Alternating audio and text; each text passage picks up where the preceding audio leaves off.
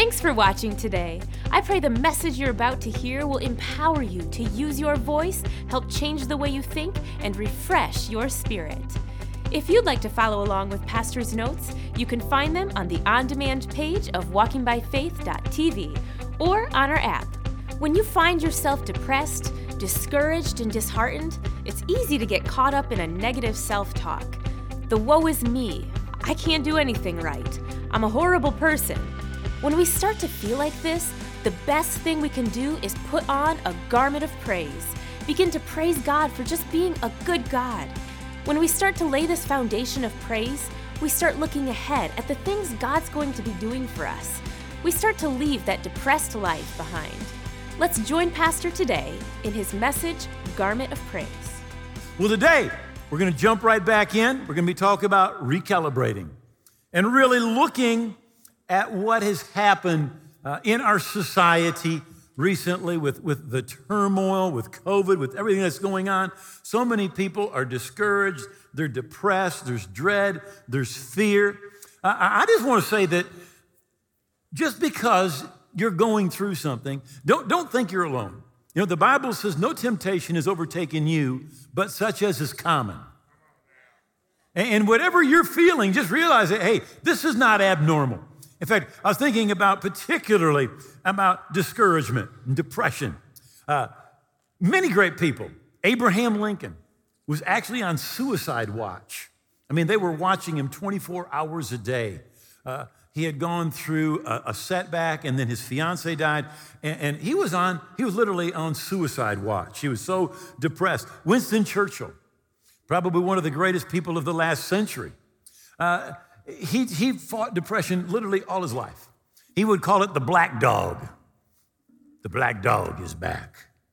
David, one of the greats of the Old Testament, said, "Why are you cast down, O my soul? And why are you disquieted within me?"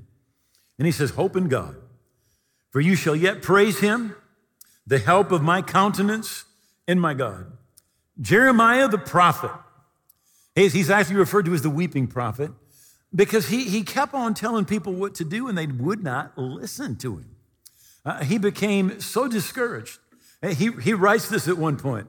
He said, "Oh, that I had in the wilderness a lodging place for travelers, that I might leave my people and go from them." He's basically saying, look, I want to get out of ministry. I want to get out of all this stuff because people are not listening to me. They're rejecting me. I'm going through so much disappointment. I just want to move to Arizona and run a hotel. A lodging place in a desert, right?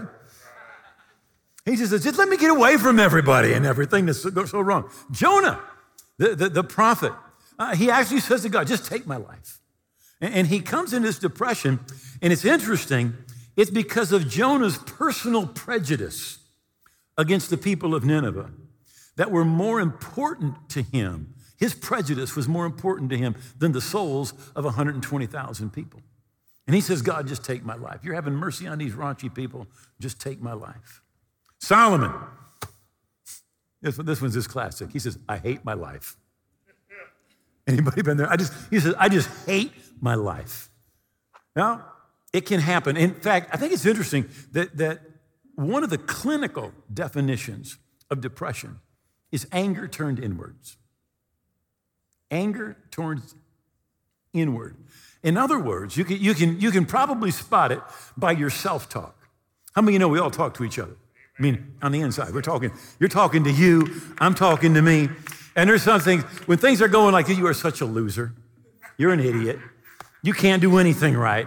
You are so pathetic. You know, everything that's going wrong in your life is only half of what you deserve. You know, when that kind of self-talk is going on, it is a sure sign there's depression. Some of the signs, your motivation is gone. Your hunger and your fire to pursue the things of God, it just dries up. It's gone. When you look at something, you only see the thorns and you don't see the roses. Every place you look, it's just you just see the bad. Your conversation is negative and sour, and of course, that's especially including your self-talk. You don't see your current blessings. You can be blessed in so many ways, but all you see are the negative things. Your enthusiasm, it's fake, it's forced, you got to work it up. And here's a big one. Your future plans, they seem to just be really foggy, or they're gone, or they're dazed. You don't see the future breakthrough coming. You don't see the fact, well, I've been doing right, I've been sowing, and I'm going to reap what I sow. The Bible says God's not mocked. Whatever a man sows, he will also reap. But when we begin to think wrong, it just tells us where we are. The Bible says, as a man thinks in his heart, so is he. As you think in your heart. So addressing that, God says this, Isaiah 26 and verse 3. You will keep him in perfect peace, whose mind is stayed on you, because he trusts in you. So no matter what the situation is, no matter the obstacles that you're facing, God says you can be in perfect peace. But it depends where your mind is. So you can't be thinking negative thoughts and have perfect peace. In fact, the reason God gave us a Bible was to correct our thinking. Romans 12, verse 2. Do not be conformed to this world. Don't be like the world.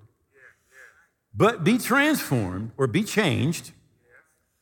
One translation says it this way, by changing the way you think. Another translation says, don't be conformed to this world, but be transformed by the renewing of your mind, changing how you think. Now, if we can think right, we can have perfect peace.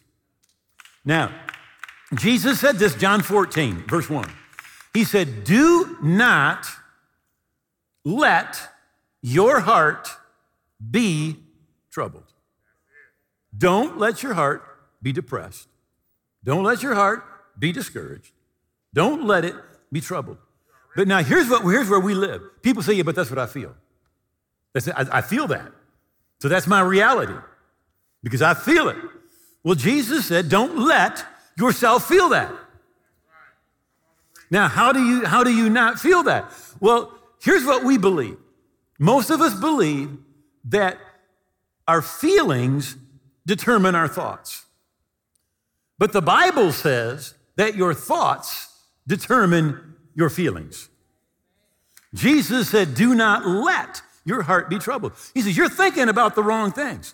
Over here in Isaiah, it says, you'll keep him in perfect peace whose mind is stayed on him. You see, he said he will never leave you and never forsake you.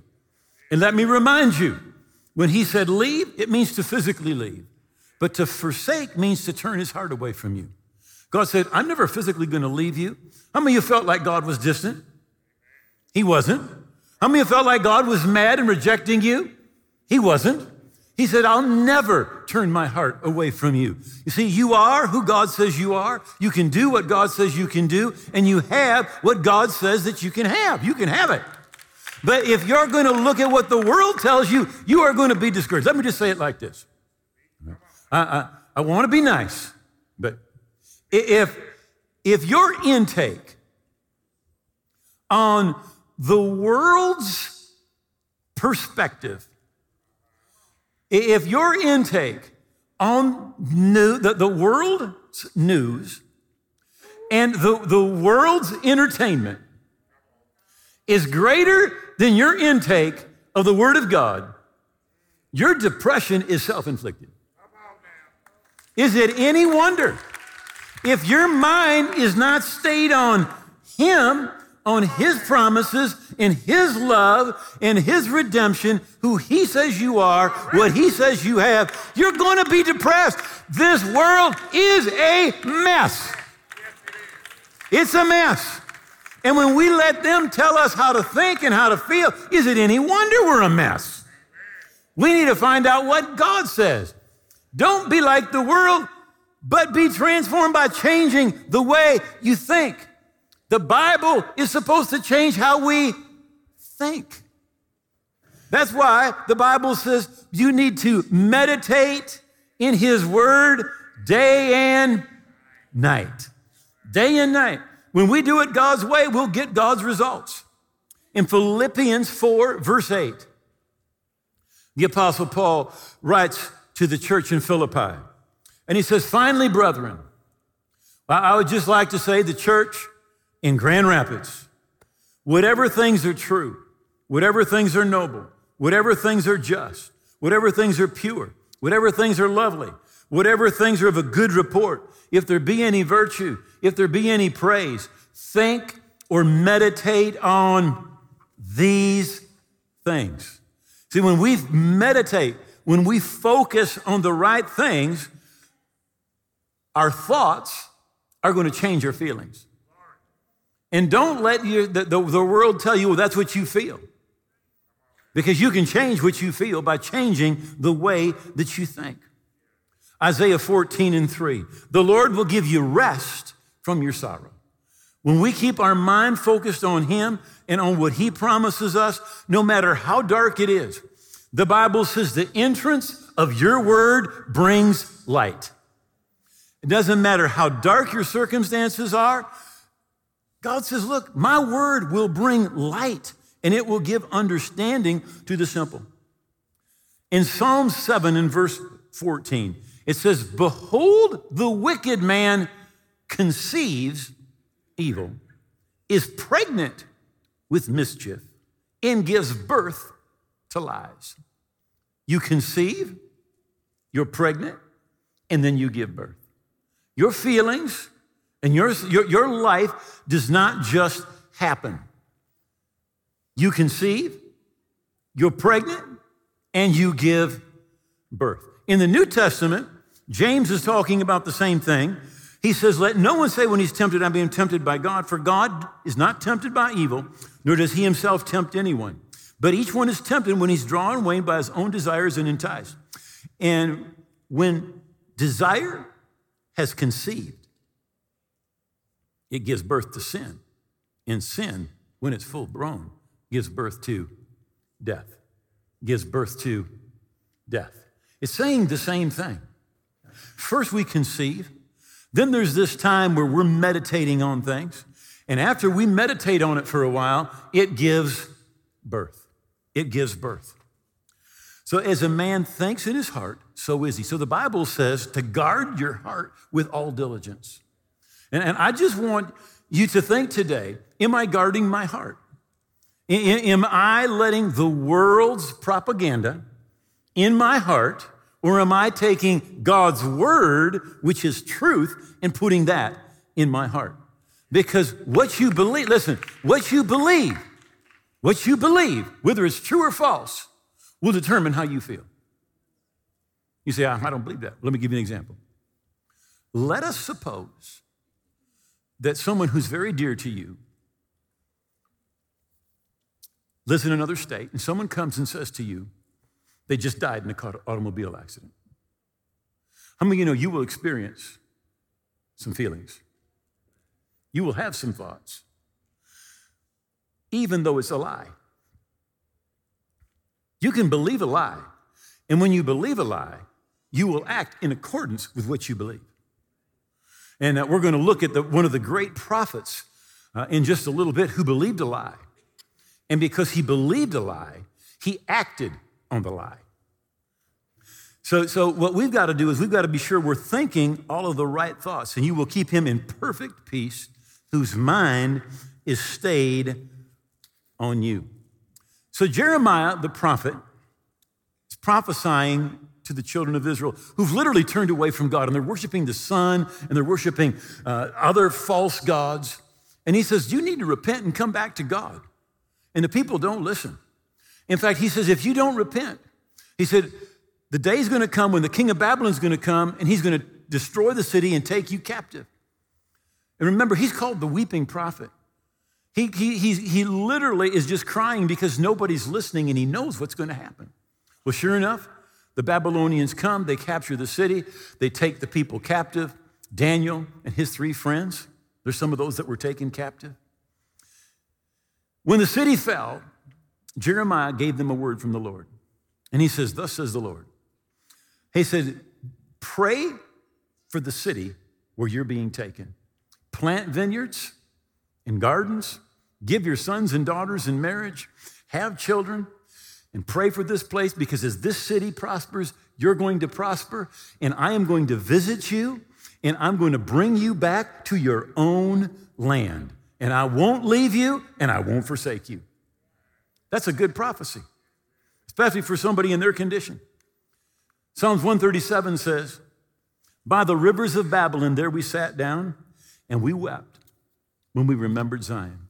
Now, instead of looking at the prophecy that Jeremiah has given them, they look back, and they said, you know what? We should have listened. And if we had listened to the prophet, well, this person wouldn't have died, our city wouldn't have been taken, we wouldn't be here as captives. And it says, we hung our harps in the willows in the midst thereof. And there, those who carried us away captive asked us a song, and those who plundered us required of us mirth, saying, sing one of the songs of Zion. Now, because of their depression, and because they're thinking on the wrong things, they aren't able to worship God. You know, you can get so depressed, people around you are like, hallelujah. You're just like, they're hypocrites. What are they rejoicing about? Don't they know how bad it is? You know, and literally, instead of looking at the promises that God gave them, that he was going to bless them and bring them back to their land, they look at what could have been and should have been and might have been and ought to have been. How many of you could look backwards and go, ooh, it could have been better? I could have done better. If I hadn't. And we can all do that. But because they look back, they're depressed. They can't worship God. And they're really missing out on what God has for them. Now, Elijah the prophet is one of the big four. In the Old Testament, the big four are Abraham, Moses, Elijah, and King David. Those are the big four. This was God's man. And again, the children of Israel, they're worshiping Baal, false gods. He's prophesying, nobody's listening. And the Bible says God sent him to King Ahab, and he said, as the Lord God of Israel lives, before whom I stand, there will be no rain and no dew these years, except at my word. But we thought, this kook, who is he? He's nuts. He walks out, and there's no more rain, and there's no more dew. And the Bible says the king is looking for him everywhere. Sends to all the nations around and is looking for him. But God told him, he says, go hide by the brook Cherith. And he says, and every morning and every evening, they're going to bring you a whopper. The ravens. Well, he said, bread and meat. You know, put a little ketchup on there, you got a whopper. Right? Sure enough, every morning, every night, the ravens show up, they're feeding him. But finally, the brook dries up. And the Lord said to him, now, he says, go to Zarephath, that belongs to Sidon. He said, and I've commanded a widow woman there to provide for you. You know the story. He gets there, and sure enough, there's this widow lady out gathering some sticks. And he says, please bring me a glass of water. And she says, sure. And as she's going, he says, and would you make me a little cake and bring it to me? And she says, as the Lord your God lives, I have only a handful of flour and a little bit of oil in the bottom of a cruse. And I'm gathering these sticks. I'm going to make a little cake for my son and a little cake for me, and we're going to eat them, and we're going to die. How many of you know that's not what you'd really call a great faith statement? We're going to eat this, we're going to die.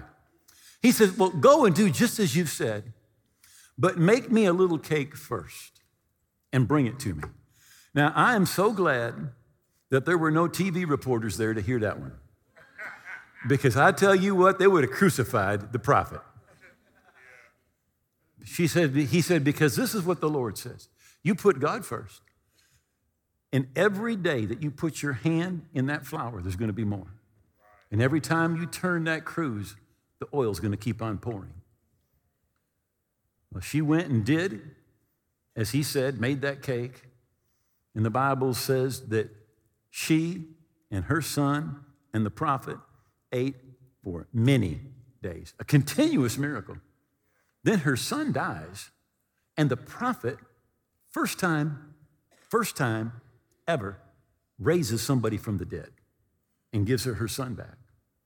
Then the Lord says to the prophet, I want you to go, show yourself to Ahab, go to Mount Carmel and say, Ahab, get all your 450 false prophets, make an altar, put a sacrifice on it, and pray that Baal answers by fire. And I will make an altar, and I'll put a sacrifice on it, and I'll pray. And the God that answers by fire, he's God. And Ahab and all the people said, that sounds good. So they go to Mount Carmel. I think we've got a picture of Mount Carmel. In fact, this picture is taken right from the spot where they believe that the prophet called down fire from heaven. And right in front of it is the valley of Armageddon, or the valley of Jezreel.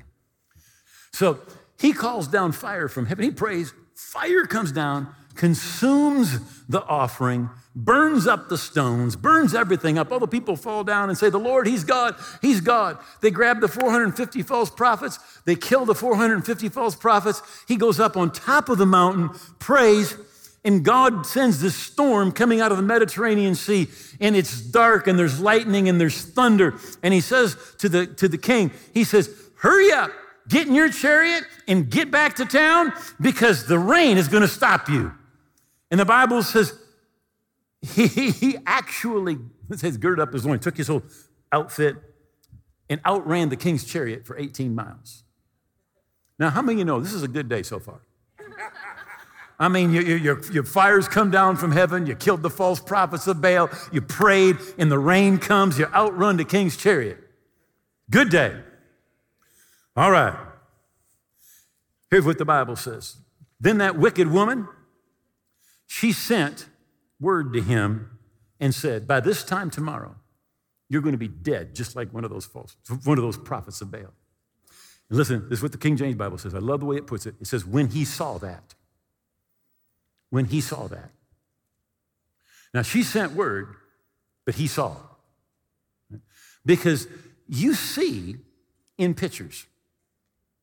Now, if I say dog, in your mind, there's not D-O-G. In your mind, there's a dog. Some dog you know. You're picturing that dog. But if I say a big dog, it might change. If I say a big black dog, it's going to change again. And I say a big black dog with no tail, it's going to change again. Right? The picture keeps changing. But when you hear something, you picture it on the inside. And when he saw the picture of himself being killed, the Bible says he turned. Now, God's plan was for him to overthrow that wicked queen. Turn Israel back to God. But he turned because he saw something. And listen, it's true about you, it's true about me. We're always ultimately going to move in the direction of our dominant thoughts. Got it? You're going to move in the direction of your dominant thoughts. That's why meditate in his word day and night. Not just on Sunday, day and night.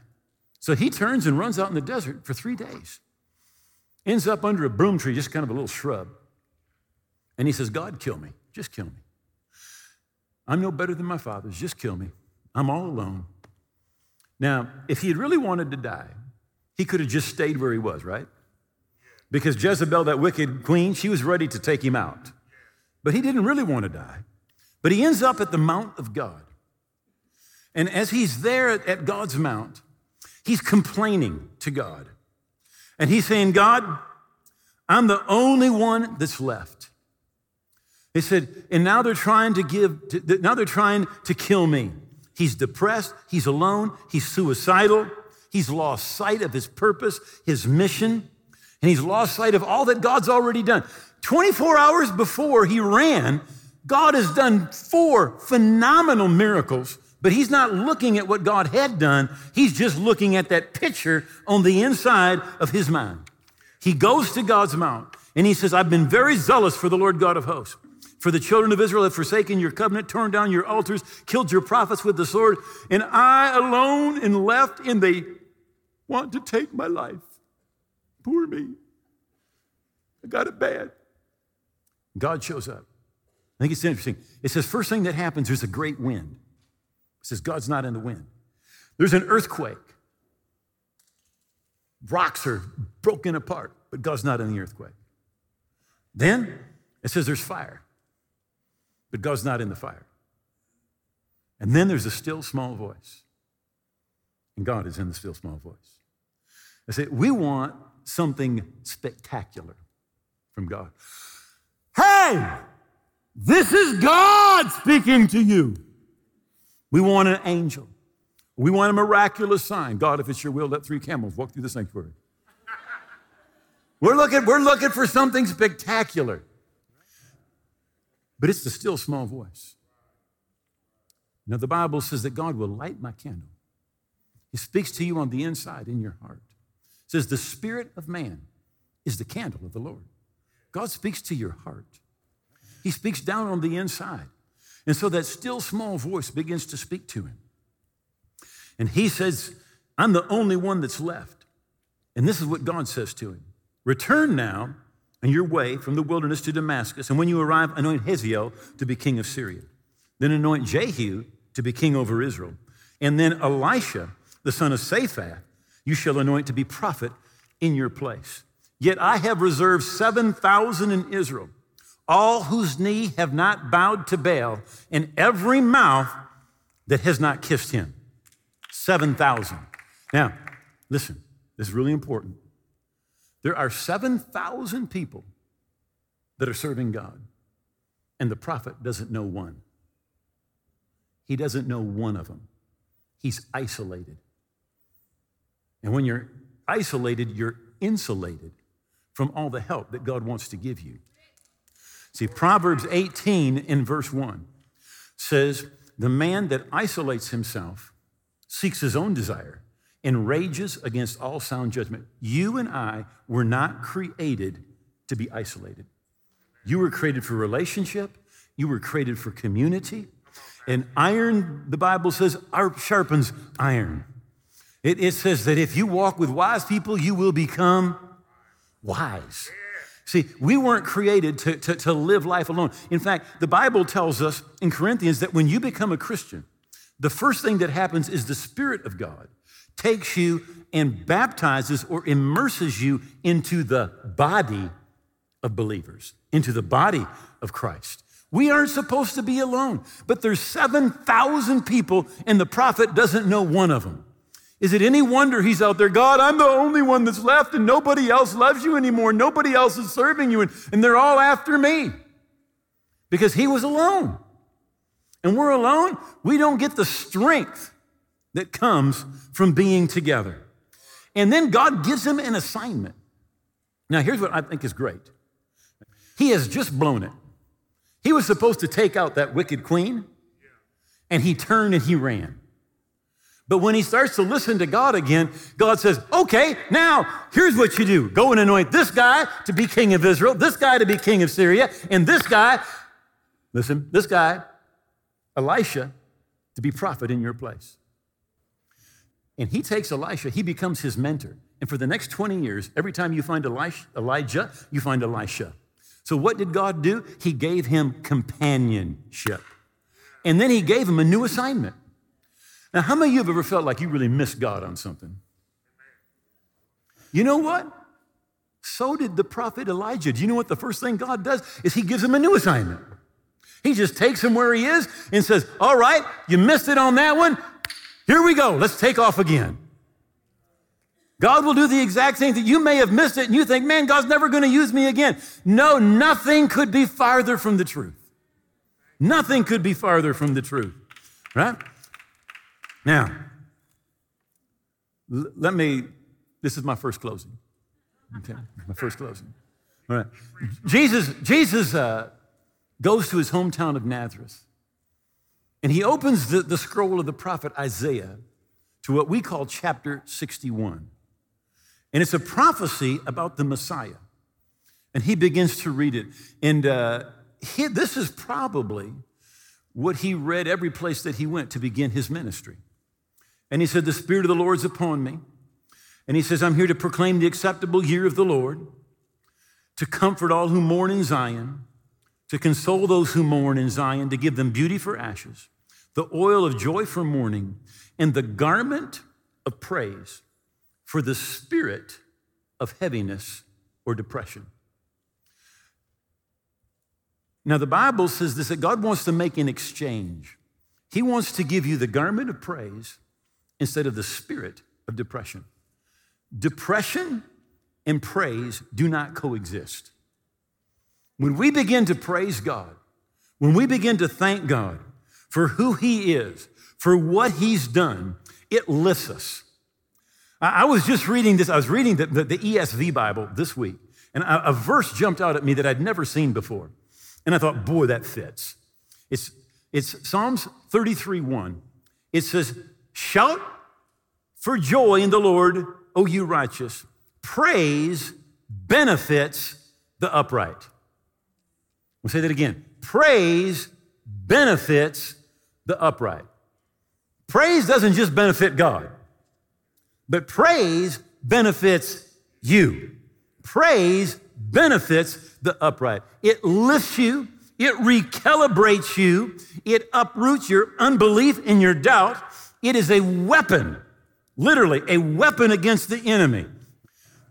And God, literally, how can we say this? Praise is God's address. He inhabits the praises of His people. And when we begin to praise Him, begin to thank Him, begin to worship Him, God shows up. He shows up. Praise benefits the upright. It is to your advantage to praise the Lord. Now, the Bible says in Hebrews 13 to give the sacrifice of praise. So that means when you don't feel like it, when you don't see it, you need to begin to praise more than any other time, because praise is His address. He shows up when we begin to praise. In Psalms 8 in verse 2, it says, you ordain strength because of your enemies, that you may silence the enemy and the avenger. It's out of the mouth of babes and nursing infants you ordained strength. Psalms 8. Jesus quotes it, but Jesus says it a little bit differently. He says, you have perfected praise. You have perfected praise. Why? Because of your enemies, to silence the enemy and the avenger. When we begin to praise God, it shuts the devil up. It shuts the devil up. Right? They were saying, Hosanna, blessed is he who comes in the name of the Lord. It crushes the enemy's foothold. It takes that stronghold and it crumbles. Now, in Ezra chapter 3, Ezra is coming, he's building the temple. And the Bible says when they laid the foundation of that temple, it says they began to shout. And they said, for he is good and his mercy endures forever towards Israel. All the people shouted with a great shout, and they praised the Lord because the foundation of the house of the Lord was laid. What we typically do is we don't want to praise until the foundation has been laid, the walls are up, the roof is on, and there's a dedication service. But when they just saw the foundation, you say, but I prayed for healing and I'm only 20% better. Woo! Time to praise. Time to give some thanksgiving. You don't need to wait until you see the full manifestation. You need to begin to praise God immediately. Immediately. In fact, everybody stand up. We're going to take a praise break. I'm not done yet. All right. My second closing is coming in just a minute. I want you to lift your hand and just shout this. For the Lord is good. And his mercy endures forever. The Lord is good. And his mercy endures forever. He'll never leave me. He never forsakes me. God, you're awesome. Woo! Woo! All right. Sit down. Sit down. 2 Chronicles chapter 20. Now it happened. Jehoshaphat is king. And it happened after this that the people of Moab, the people of Ammon, and others besides them came to battle against Jehoshaphat. So he's got the Moabites, and he's got the Ammonites, and others, at least two others. How many ever felt like you had too many enemies at one time? Too many problems at once. You know, I always say I always just want one front. I just want one. In fact, Germany, their big mistake in the Second World War was to have two fronts. They had the Eastern Front and the Western Front, and they were divided. But sometimes you've got problems that's in your family. You've got problems in your body. You got problems with your finances. You got problems at work, and they're coming at you in every direction.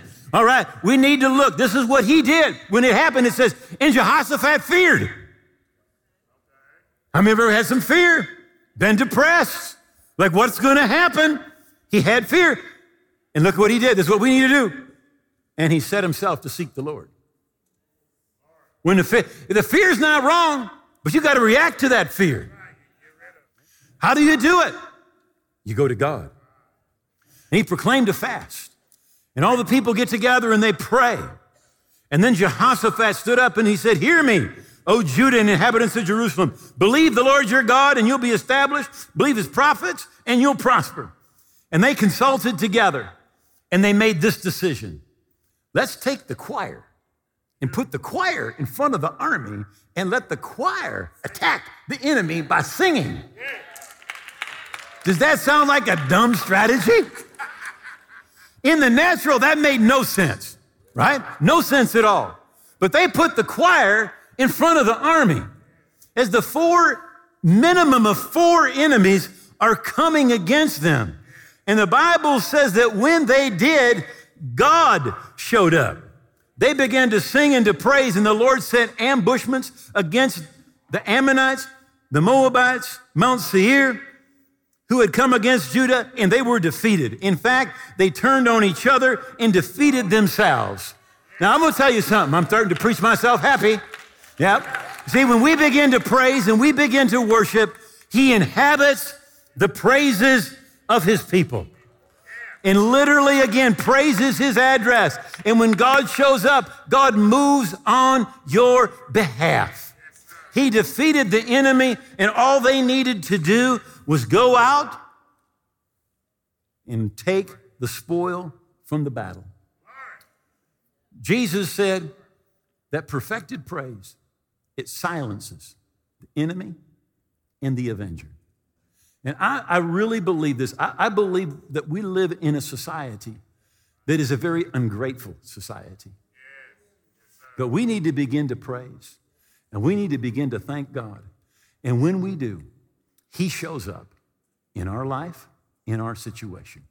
Thanks for the opportunity today to share the Word of God with you. And if you're watching today and you realize in your heart you're not right with God, or you're away from the Lord, and you say, I want to be right with God, you see, there's two things that are necessary. The first one is for you to surrender your life to Jesus, and you need to receive the forgiveness that he has for you.